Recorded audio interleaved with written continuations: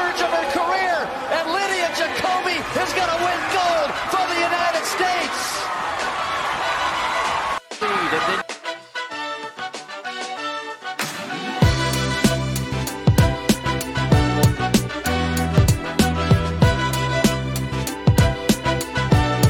Lydia Jacoby winning gold at the Olympics in Tokyo last night, or whenever you watched it, or whenever I watched it.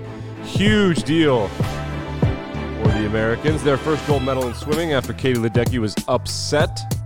The coolest part about the Lydia Jacoby gold medal was the video of her hometown congregating in what appeared to be a train station to cheer for her, and it's absolutely bananas. There will be a link to it in the show notes. This is Interesting to See, your daily sports podcast about news, narratives, takes, and gambling. We're going to get to some Olympic schedule, and some other stuff, a beef in baseball. I'm pretty excited. I think there's going to be a legitimate fight in baseball soon. But we're going to start with, obviously, this Aaron Rodgers thing. NFL training camps will all be open in some way, shape, or form today. It's July 27th. Aaron Rodgers' plane landed last night, and there were reporters there. I know that because it was all over Twitter. Someone's job was to go to the airport and film Aaron Rodgers' plane, commercial plane, landing in Green Bay, Wisconsin. Someone did that for money. So we found out yesterday that Aaron Rodgers does expect to play. There were contract negotiations, blah, blah, blah. It reminds me very much of what it could possibly be like to date the most attractive person in the world, regardless of your orientation. And that person every now and then just needs to feel like the world will end if you lose them. And he did that, and he threw a big old fit, and he got what he wanted. The concessions that are going to be in the new contract, I don't understand the terms of the financial ramifications of the contract. All I know is they somehow have more cap room this year so that perhaps they can sign Davante Adams, who's also been fussy about his contract, which he should be. He's the best receiver in professional football. But there are concessions in the Rodgers contract, so he did throw a fit, and he got kind of what he wanted. Apparently, this is according to a tweet from Adam Schefter, league PR representative Adam Schefter. If the Packers sign off on their willingness to trade Aaron Rodgers and the agreement is finalized soon, the biggest concession will be the freedom to kind of decide where he's traded to. Also, in 2023, and when the end of was going to be the last year of his contract, so it's 2021, 2022, 2023. So they're going to be willing to trade him for the 2022 season, and he gets to decide where he goes. The 2023 year is voidable, so he could theoretically sign a new, more attractive contract to either him or someone else, wherever he goes. And this is my favorite part, no tags. They can't tag him. He gets to do essentially whatever he wants. So they're doing this last dance thing in Green Bay, where it's him and Davante Adams. The Packers have, I don't understand, it's time for preseason rankings. Everybody's doing this. Like, no team in the NFL has more top 5 people at the various positions than the Packers do. I mean, the Bucs might be close, but Aaron Rodgers, Davante Adams, David Bakhtiari, Kenny Clark, Zadarius Smith, Jair Alexander, Darnell Savage, like, they are freaking loaded. They are an incredible team, and Aaron Rodgers coming back this year.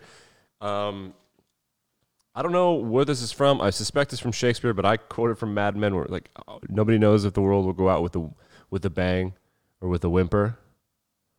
I don't know how this is going to end. I am just rooting for implosion because I'm a Detroit Lions fan, and it feels like the torture scenes from Game of Thrones with that Ramsey guy. It's getting incredibly annoying, but he threw his fit, and he made us all talk about him for an offseason, which was great. But now the Olympics are on, so we don't have to care about that as much. All right, let's take a look at the Olympic medal counts. I believe the U.S. and China, as per usual, are in front of everyone. 22 total medals for USA, 9 golds, 8 bronzes, 5 silvers. China has the exact same stat line except 1 less bronze. Japan doing really well, also has 9 gold medals. Always root for the host country to get the most gold medals. I mean, I'm a good American, but I like it better when the host country gets a bunch of gold medals. ROC, which I believe means the country that cheated, which we don't have to say, from Europe. And Great Britain, 10 medals. That rounds out the top 5. On the schedule today, I believe there's a lot of team sports stuff going on all the time. Some team sports that are in the Olympics that, frankly, all sports are great, I suppose, but it distracts from Olympic sports, in my opinion. Things like 3-on-3 basketball. That's an Olympic sport, which why? I mean, just take the 3-on-3 teams from the teams that are already there. Handball, field hockey is happening today. I also believe that women's gymnastics all around will be crowned today. I could be wrong on that, but what do I know? This is not the Wall Street Journal reporting on the Olympics. Okay, so last night, pretty electrifying moment in professional baseball, and I've refrained from reporting baseball scores on this show just because it's so lazy. But last night, Javier Baez was up, I believe, in the bottom of the ninth with the bases loaded, 1 out. It's Cubs versus Reds. And he hits a deep fly ball to center field, goes over the center fielder's head. The guy scores from third base. Cubs walk it off. However, and I'm going to pull this up so that all of you can watch it because it is absolutely just electrifying what he does to taunt this pitcher. I mean, I cannot state this enough. What he does to this pitcher is going to be bad for his team. So I'm sure that the MLB is going to suspend him just to protect his teammates who shouldn't have to deal with this. But also for the unwritten rules, I'm a big opponent of unwritten rules. I think unwritten rules in baseball are stupid. Throwing at a batter is dumb. He should get to swing the bat at your head. However, this is not gloating after hitting a home run. This is literally rubbing your opponent's face in it. And it would be this kind of thing would be a flag in football. It would be a penalty in hockey. This would be probably a flagrant or maybe a double tech. I don't know, double tech in basketball. This would be an ejection in any other sport. So I have it up right here. Let's watch what he does. I don't understand what he's saying, and I can't wait for our boy John Boy Media. And if you don't follow John Boy Media, he just does a bunch of breakdowns of baseball. The reason his breakdowns are great is because he reads lips, and it's electrifying content. Cannot recommend John Boy Media enough. But let's watch what happens to Javier Baez. Okay, so there he is. This is an electrifying podcast. The ball goes over his head. And then now he's doing like this row your boat kind of motion.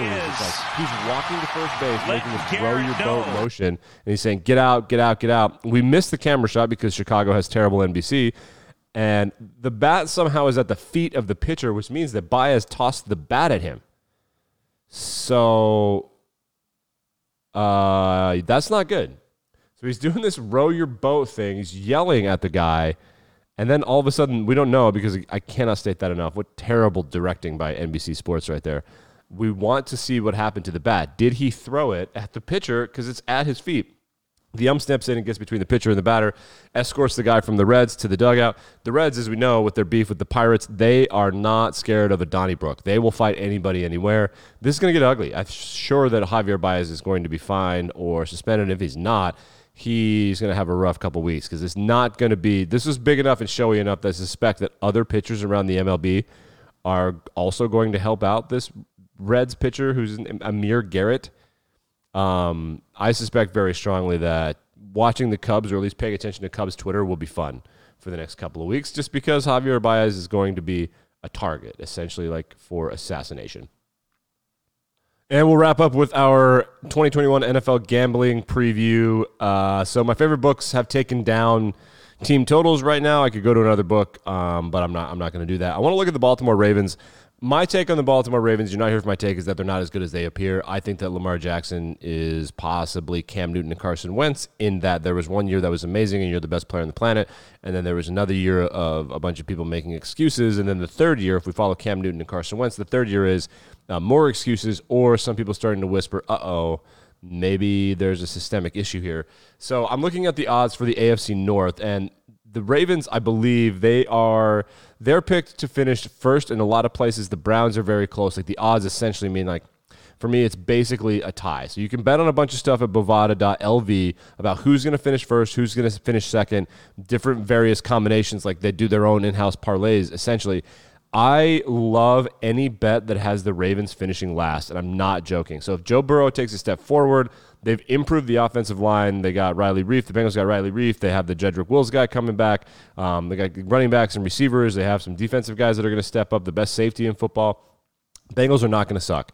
The Browns are widely considered one of the best teams in football. The Steelers are the Steelers. So if the Steelers win 7 or 8 games and they could finish at 500, the Ravens, they play the NFC North. That, to me, the NFC North is such a fascinating division because you could lose any one of those games and it wouldn't be that weird. And also probably has the best or second best team in football in the Green Bay Packers in the NFC North as well. I would hammer anything that has the Ravens finishing fourth, and Bovada.lv has the Ravens finishing fourth at plus 2,900. This division is possibly the first or second most competitive in the NFL. It's not that unlikely that the Ravens are going to finish fourth. They're also plus 350 to finish third, which means that Vegas thinks that they're either going to finish first or third, which I find absolutely fascinating. I hate the Ravens this year. I'm very suspicious about Lamar Jackson because of the Carson Wentz and Cam Newton things that we've already experienced. Any sort of Ravens narrative fade, I am completely on board with. We'll get into some Lamar Jackson props as the 2021 season preview continues. NFL training camps open today. We made it. The summer was awesome because of NBA and NHL playoffs. Took forever. It was really great. I'll be back same time, same place tomorrow. This is Interesting